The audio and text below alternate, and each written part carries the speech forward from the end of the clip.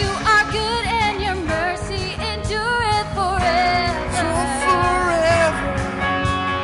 Lord, you are good and your mercy endureth forever. People from every nation and tongue, from generation to generation, we worship you. Hallelujah, hallelujah, we worship you.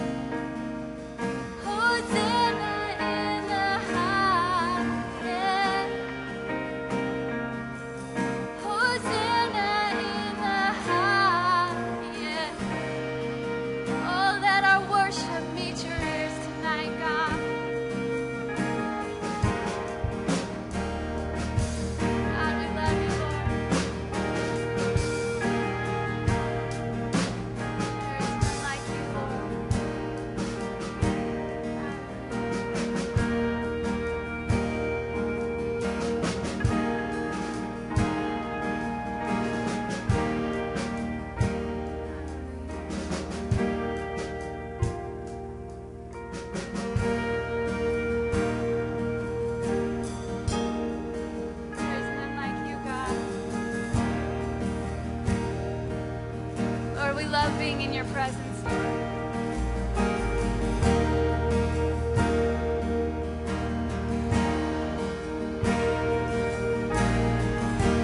Hallelujah. Sing falling on my knees. Falling on my knees in worship, giving all I am to seek your face. Lord, all I am is yours.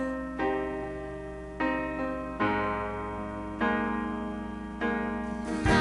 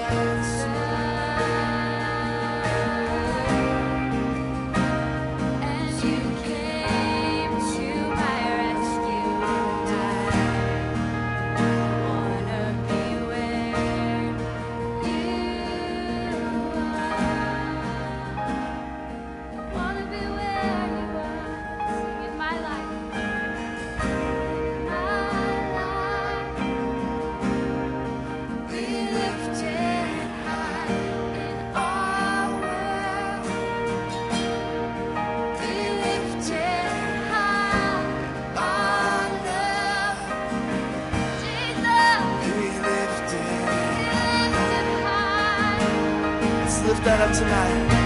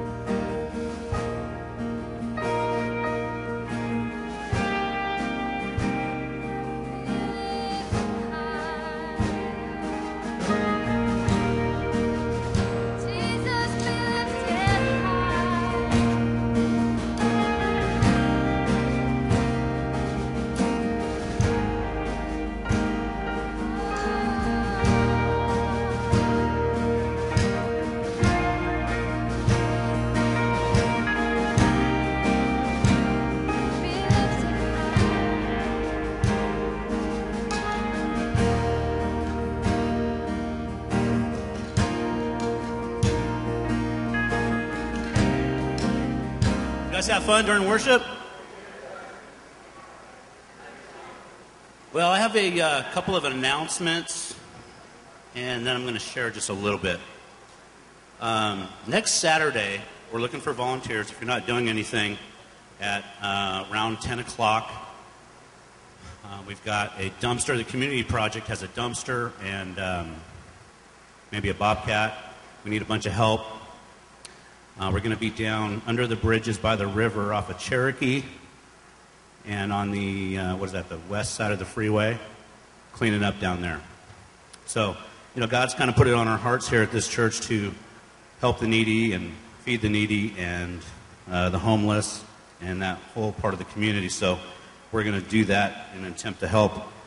The Unity Project is going to be a big part of it. Gravity, of course, and then so... If you're looking for something to do next Saturday at 10, come by.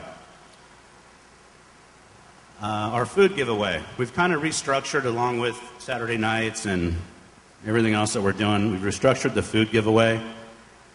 There's a box of food in the back corner. So on your way out or as you're walking around, if you can look at it, you get an idea of what they look like. On Saturday nights, we're going to start bringing boxes of food here, so we're going to need your help. And that would require you to, if you know somebody from work or a neighbor or a family member, or maybe you yourself needs a box of food, you know anybody, just feel free to take one and disperse it at your will. So that's what we're going to do on Saturday nights. Am I forgetting anything, Jay?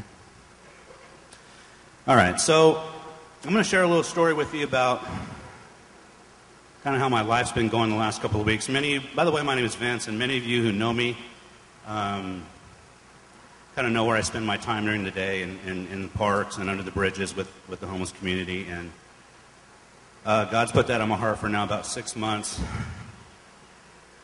And in the last couple of weeks, I've been going through some personal things, so I'm not really ready to share that with you yet. But during that time, I kind of felt like I was forgotten. God's kind of telling me to tell you guys this story because I believe that there's somebody here today that needs to hear this, because sometimes we all kind of forget that voice, or we forget what it sounds like, and we kind of get led astray maybe. So bear with me for a minute. Well, in the last 6 months, I've been able to hear God's voice really, really clearly and do His work as He asked me to do. The last couple of weeks, I haven't been able to hear that so well, so I was talking to God going, dude, where are you? I mean, I can't hear you no more. I mean, I want to do something, I want to serve, but I can't hear your voice. Just about that time, Wednesday, my wife has a meeting in Monterey. Who hasn't been to Monterey, by the way? If you haven't, Dave Flack, oh my gosh. If you haven't been to Monterey, get there. It's beautiful. So she has this business meeting on Wednesday. We get there Wednesday morning and had a great time together. Her meeting wasn't until 2:30. So between 2:30 and 4, she had her meeting. And I thought, well, I'm just going to take a nap. And we had a hotel room, and so I laid down, turned on SportsCenter, and there was that voice. Wow, God followed me all the way to Monterey? I mean, that's how I felt. Because during the last 2 weeks, I was like, well, the enemy starts speaking and says, see, he forgot about you. See, he forgot about you. But my faith tells me, no, he didn't. Where are you, God? Where are you? And finally, Wednesday he says, go for a walk on the beach. And I was like, oh, man, I really want to just take a nap. Seriously, that's how I felt. And anyway, I got up and I went down to the beach, walking just along the sand where the water's coming up. And on the side, over here, there's restaurants and like some brick walls and stuff. And the water comes up, and it's like going to get me wet, so what do? I run from it. And I run around the corner and smack right into a homeless guy. And I was like, wow, okay, Lord, now there you are, and this is why I'm supposed to be here. So we start talking, and we had a great conversation for like 45 minutes, just had a wonderful time. But during this conversation, this guy who's been homeless for 15 years, right there in Monterey, right on the beach, watching people walk by the stores, shopping right in the Cannery Row, and they just look at him, and they look at him like there's something wrong with him. And while I was sitting there with him, people were looking at me like there was something wrong with me because I was with him. And I felt that. I could see it, and I could feel it, and I could only imagine what he must be thinking and feeling every day. So we started talking, and he said, Vince, through all this, I just got to tell you, I don't feel like I have any value anymore. His name was James, by the way. And he said, I don't feel like I have any value anymore. Well, he was drinking a beer. Go figure. And Pastor Caesar, I don't know if he's here, he's a good brother from Unity Project. He had a really cool message early this summer when we were out Tuesday nights in the park, and it had to do with God being our Redeemer. So I kind of stole his message and said, grabbed the beer can and told them that, do you see value in this beer can? Recyclers, they see value in the beer can because they can get something from it. And he said, yeah, you can recycle and get money, and yeah, there's value there. And I said, okay, well, God sees value in us too. Now, if you smash that beer can and you twist it all up, so sometimes people are broken and twisted, and that's how we feel, then is it still valuable? Does it have the same value? And he said, yeah, I guess it does. I said, okay, well, no matter where you're at, no matter what you're doing, God still sees value in you. He still loves you. So this man, he's 58 years old, begins to cry, and that wasn't very good for me because I cried with him. But so we talked for our time. I gave him my story, and he gave me his story and how he became to be where he is, and talked about his family. He's got 8 kids all over the state of California. And so when we were done talking, I asked him if it was all right to pray with him. And he said, yeah, he was receptive. He opened up his hands and let me grab his hands. And we prayed. And I prayed for his family, his kids, his life, his everything. And when we were done praying, he stopped and he looked at me with tears in his eyes and he said, Vince, I'm 58 years old, and I can't even remember the last time somebody took time to pray with me. And then he said, did God send you here? I was like, well, yes, he did, by the way, he did. And so we left on a really cool note. I just thought, that God asked me to share this with you because sometimes we forget. And during those last 2 weeks, I sort of forgot really what God had called me to do, and then he just put it right in my face. So anyway, thank you.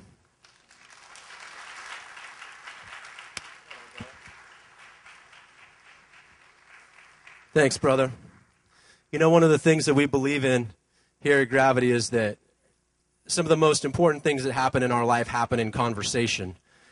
And conversation means that there's more than one person doing the talking, right? Not one guy up here with a microphone doing all the lecturing. It's got to be a two-way street. You have to be involved in the conversation. And when you hear stories like that, you find out how much meaning and how much depth and how much you can learn about yourself and about other people when you're willing to stick yourself out there and have a conversation. And I believe that God has called many of us, if not all of us, to actually a ministry of conversation, where your ministry starts with the simple phrase, tell me your story, sometimes to a perfect stranger like Vince did. And God takes it from there, and it's an amazing thing that starts to happen when we put ourselves out there. How many of you guys did your homework last week? Yeah, all right, we got a few of you. Well, for the rest of you that didn't know you had homework, we'll give you a pass this week on your report card. We were, as a group, going to read Genesis chapters 1, 2, and 3.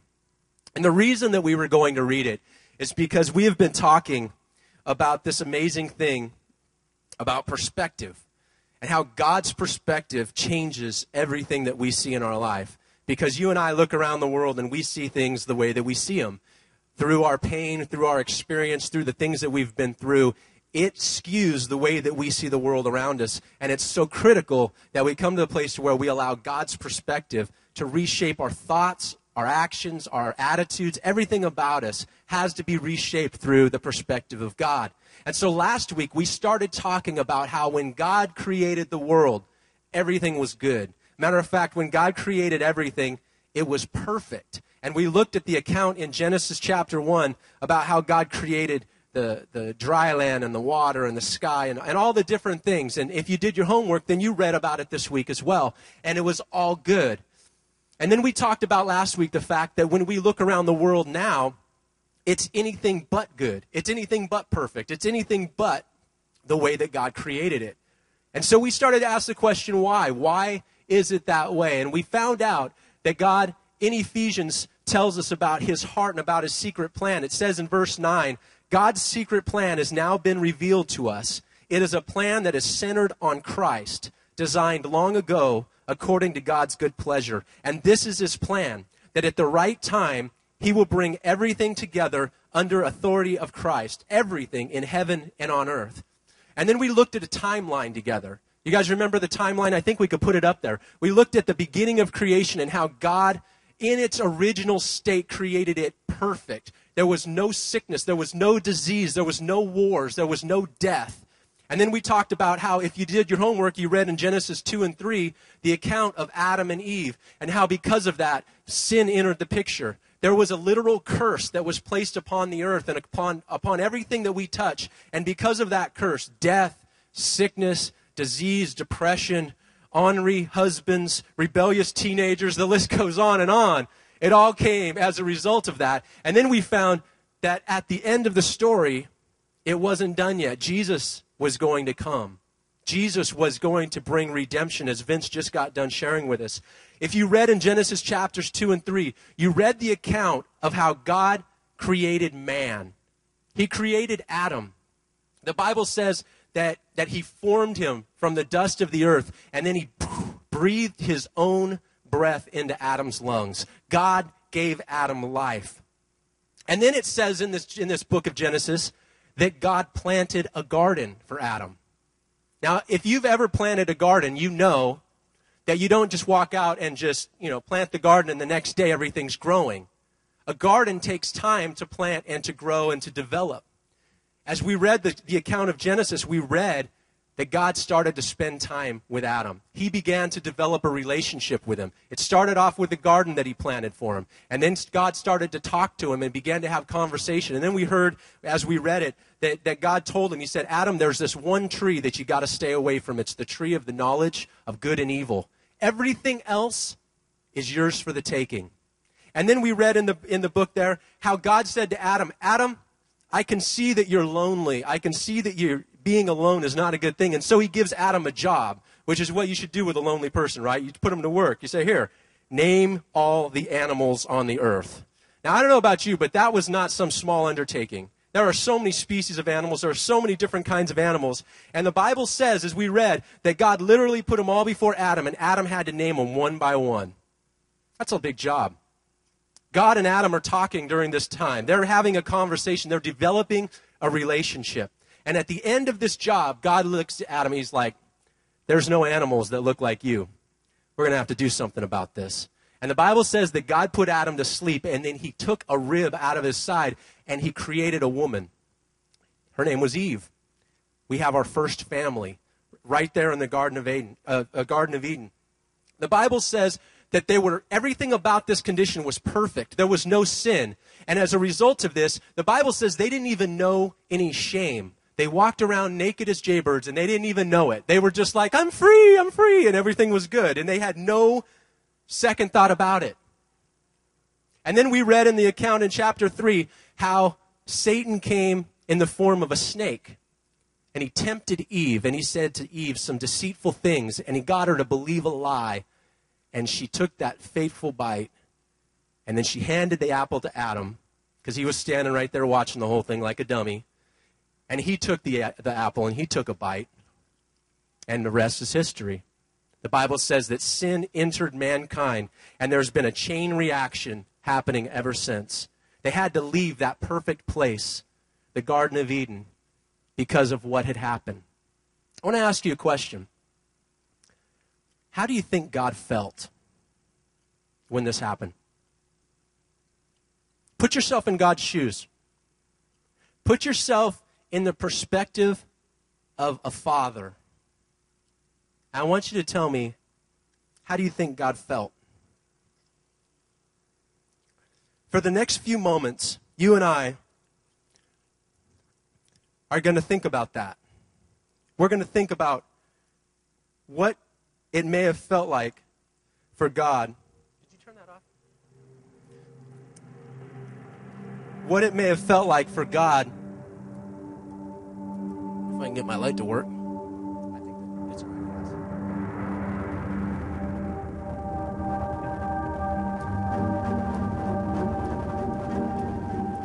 Sorry about the technical difficulty. I'll read in the dark.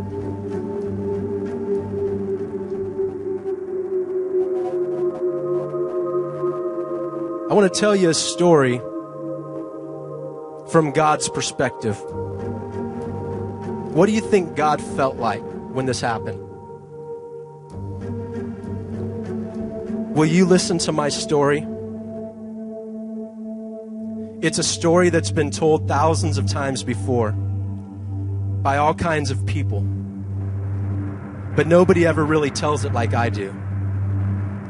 You see, it's a story about romance and tragedy, incredible and devastating tragedy. It's a story of how I had everything I had ever dreamed of instantly taken away from me. It's a story that's been misunderstood and lied about. Some have even denied that my story ever happened. But please, listen to me share it. My name is Love, and this is the story that I must tell. It started out like any other day. The birds were singing their songs, the air was warm, and the sun was bright.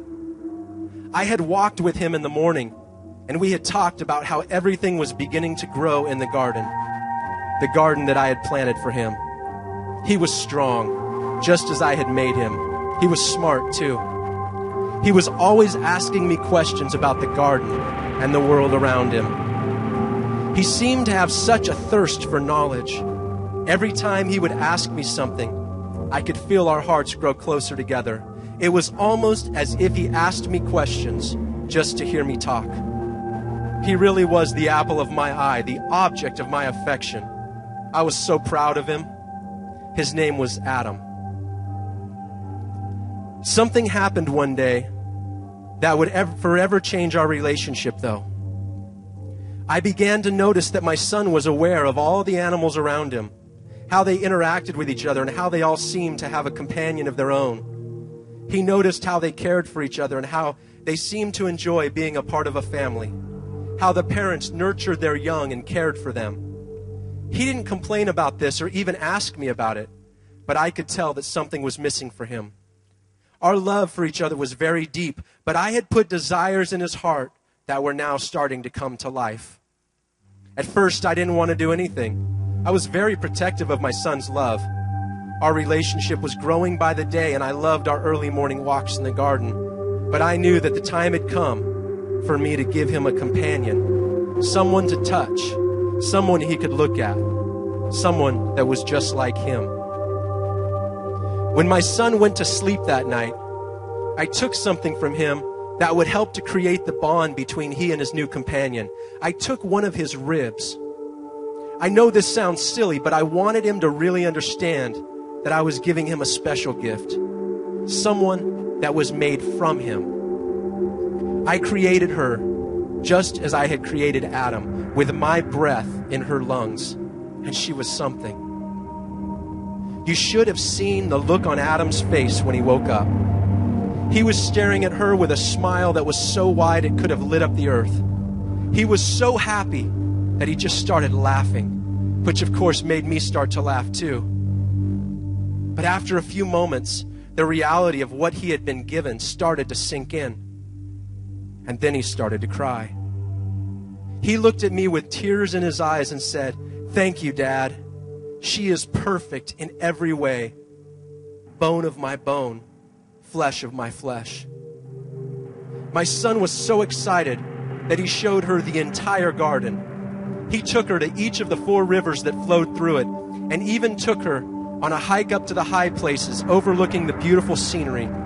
They were like kids at an amusement park, running from one display to the next. He finally had someone to experience the beauty of the garden with. He finally had someone just like him. Our relationship continued to grow, and we talked often, all 3 of us. Adam and his companion were full of life, full of joy. Everything was just as I had created it to be, and it was all good. I must now tell you about something that is very difficult, something so painful and devastating that no family should ever have to go through it. Someone came between my children and me. He was a liar, and he lied about me. My kids loved me. They knew me. But sometimes a lie can be so convincing that it sounds true. This person, this snake, told my daughter that I was withholding something from her, something magical, something special. He said that if I really loved her, I should give her everything and not withhold anything from her at all, that I was hiding something, that maybe I was hiding other things too. He said in a sly, wicked way, "You can't trust your father." My daughter didn't know that what I was keeping from her was actually poison, and that I was protecting her from something very dangerous, something that would destroy the very innocence that Adam and her enjoyed. They had such a freedom that they didn't even know they were supposed to wear clothes. They had absolutely no inhibitions, no shame.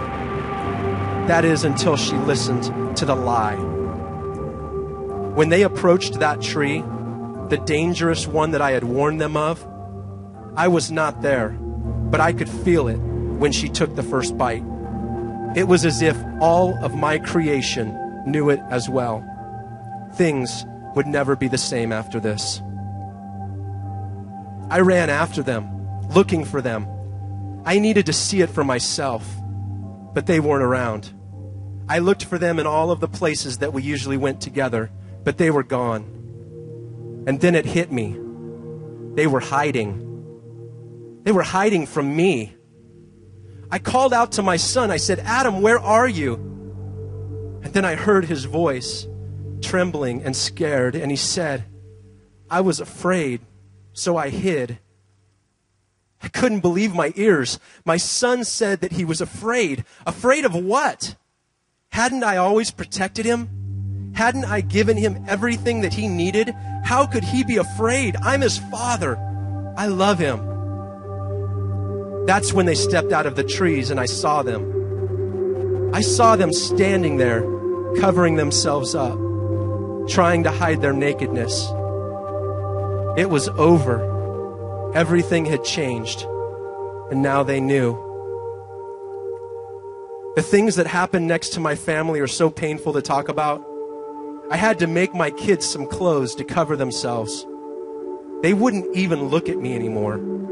The regret that they felt was overwhelming. You see, when my kids ate that fruit, they died inside.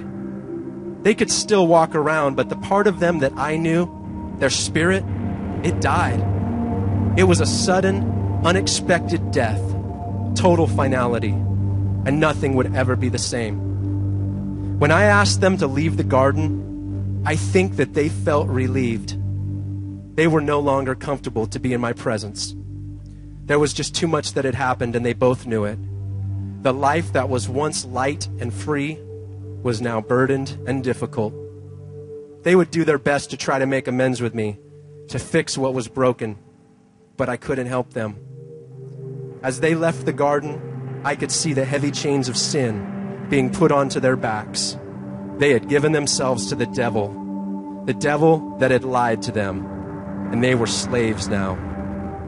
They needed someone to liberate them, someone to save them, someone to rescue them. One day, I would send someone to bring them back home to me, home where they belong. I would send Jesus. The end.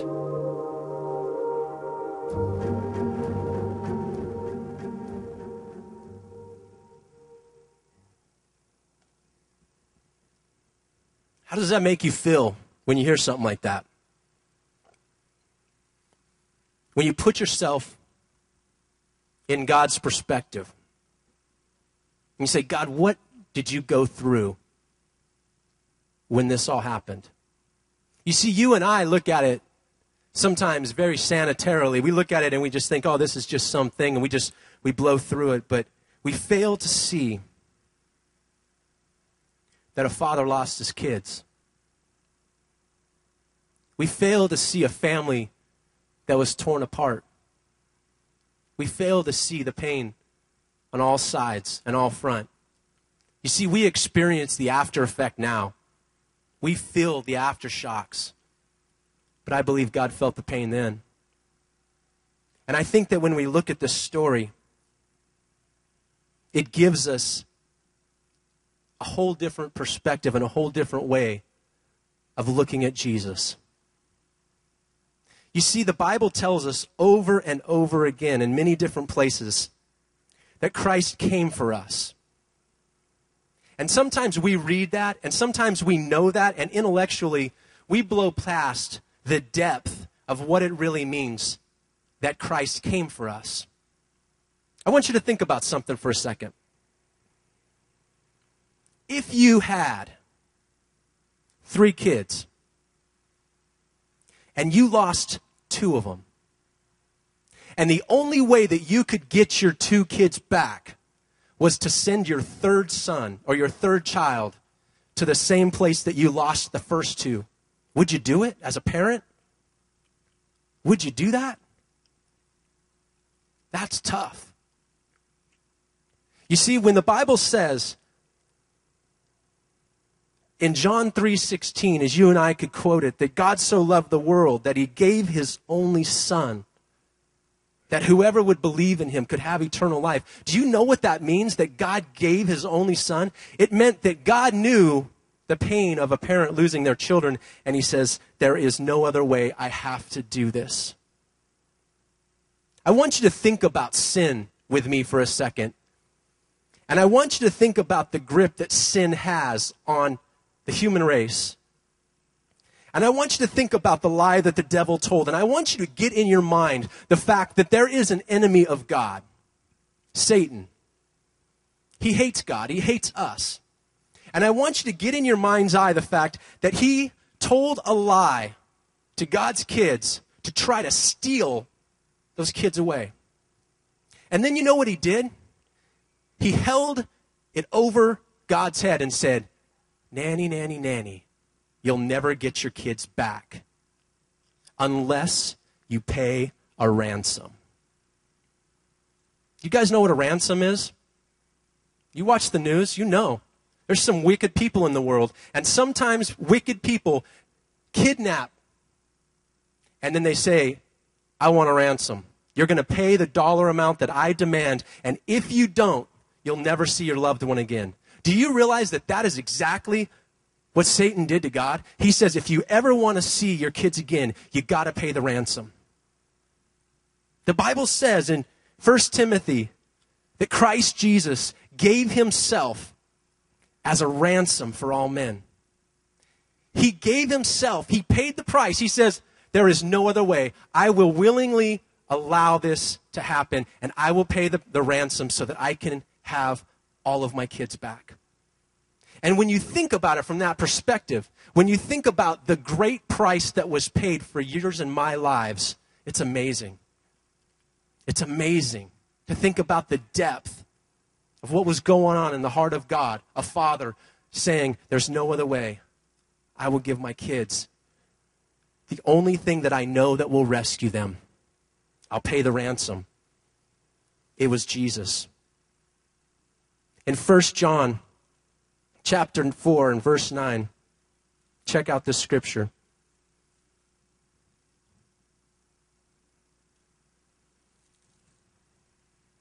It says, God showed how much he loved us by sending his only Son into the world so that we might have eternal life through him. This is real love. It's not that we loved God, but that he loved us and sent his Son as a sacrifice to take away our sins.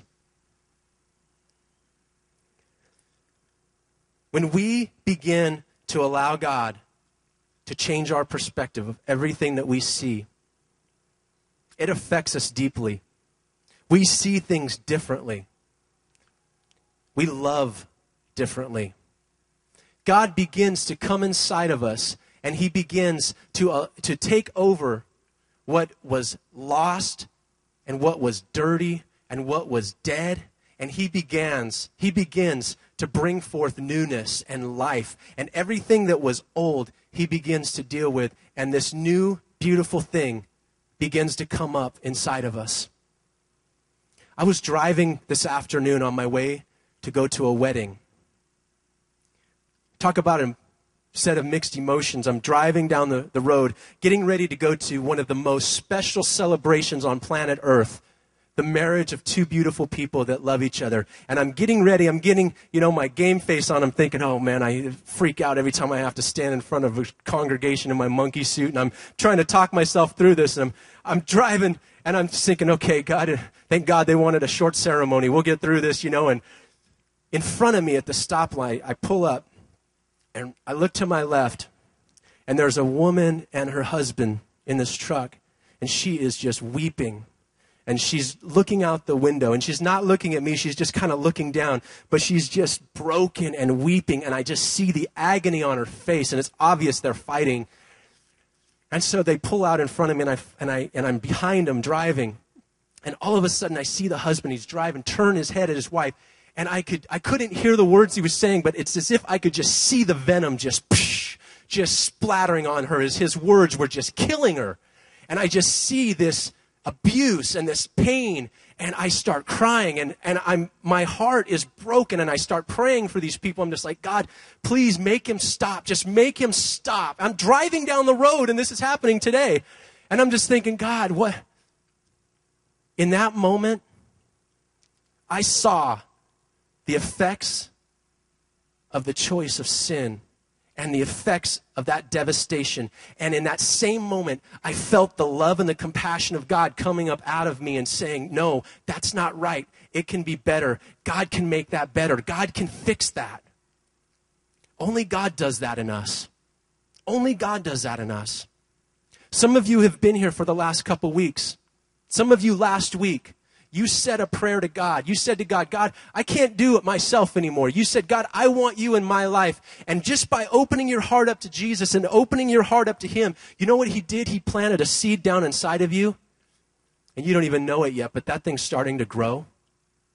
And every time you get in a situation where you feel God's presence, every time you open up God's word and you start to study it and read it, every time you cry out to him and you start to pray, you know that seed that's down inside of you, it's starting to grow. And it's a new thing, and it's coming up. And you know what it's doing? It's pushing out all of the old garbage. It's growing inside of you. And you know what's going to happen? It's going to take over until God comes alive in you in such a way that you feel what he feels. And you love like he loves. And you look at people and you see them the way that he looks at them. And then you know what happens to all the other crap in this world? You don't care about it anymore. It doesn't matter because you see it for what it is. It's just temporary stuff and it's going away anyway. And your love for God becomes a driving force in your life. And it all started in the beginning with a father who lost his kids. Last Sunday morning, we were having our Bible study here. And it's really cool. It's very casual, very open environment. And one of the people there, one of the moms, she says, I don't know why I had to experience the pain of losing 2 of my sons. I don't know why. And all I could think to tell her was God knows what it feels like because he lost his kids too. God knows our pain. God knows what it feels like to suffer loss. Thank God that he doesn't keep us there.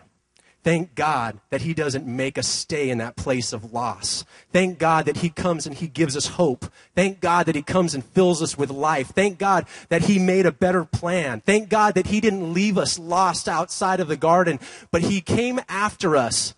Jesus came after us. The Father heart of God, he pulled the trigger and he chose to send his only son for us.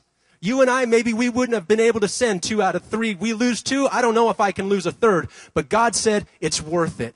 He said, every single one of you is worth it. I will send my other son because I know that he will bring them back home. I know that I will have a relationship with my kids if he goes. I love Jesus because he shows me who my Father is. I look around this world and it's hard to find God when I look around this world. Nothing makes sense. But when I find Jesus, everything makes sense. Would you pray with me? God, tonight I thank you that in this place, in this building, there is stuff that's happening that we have no idea the depth of it.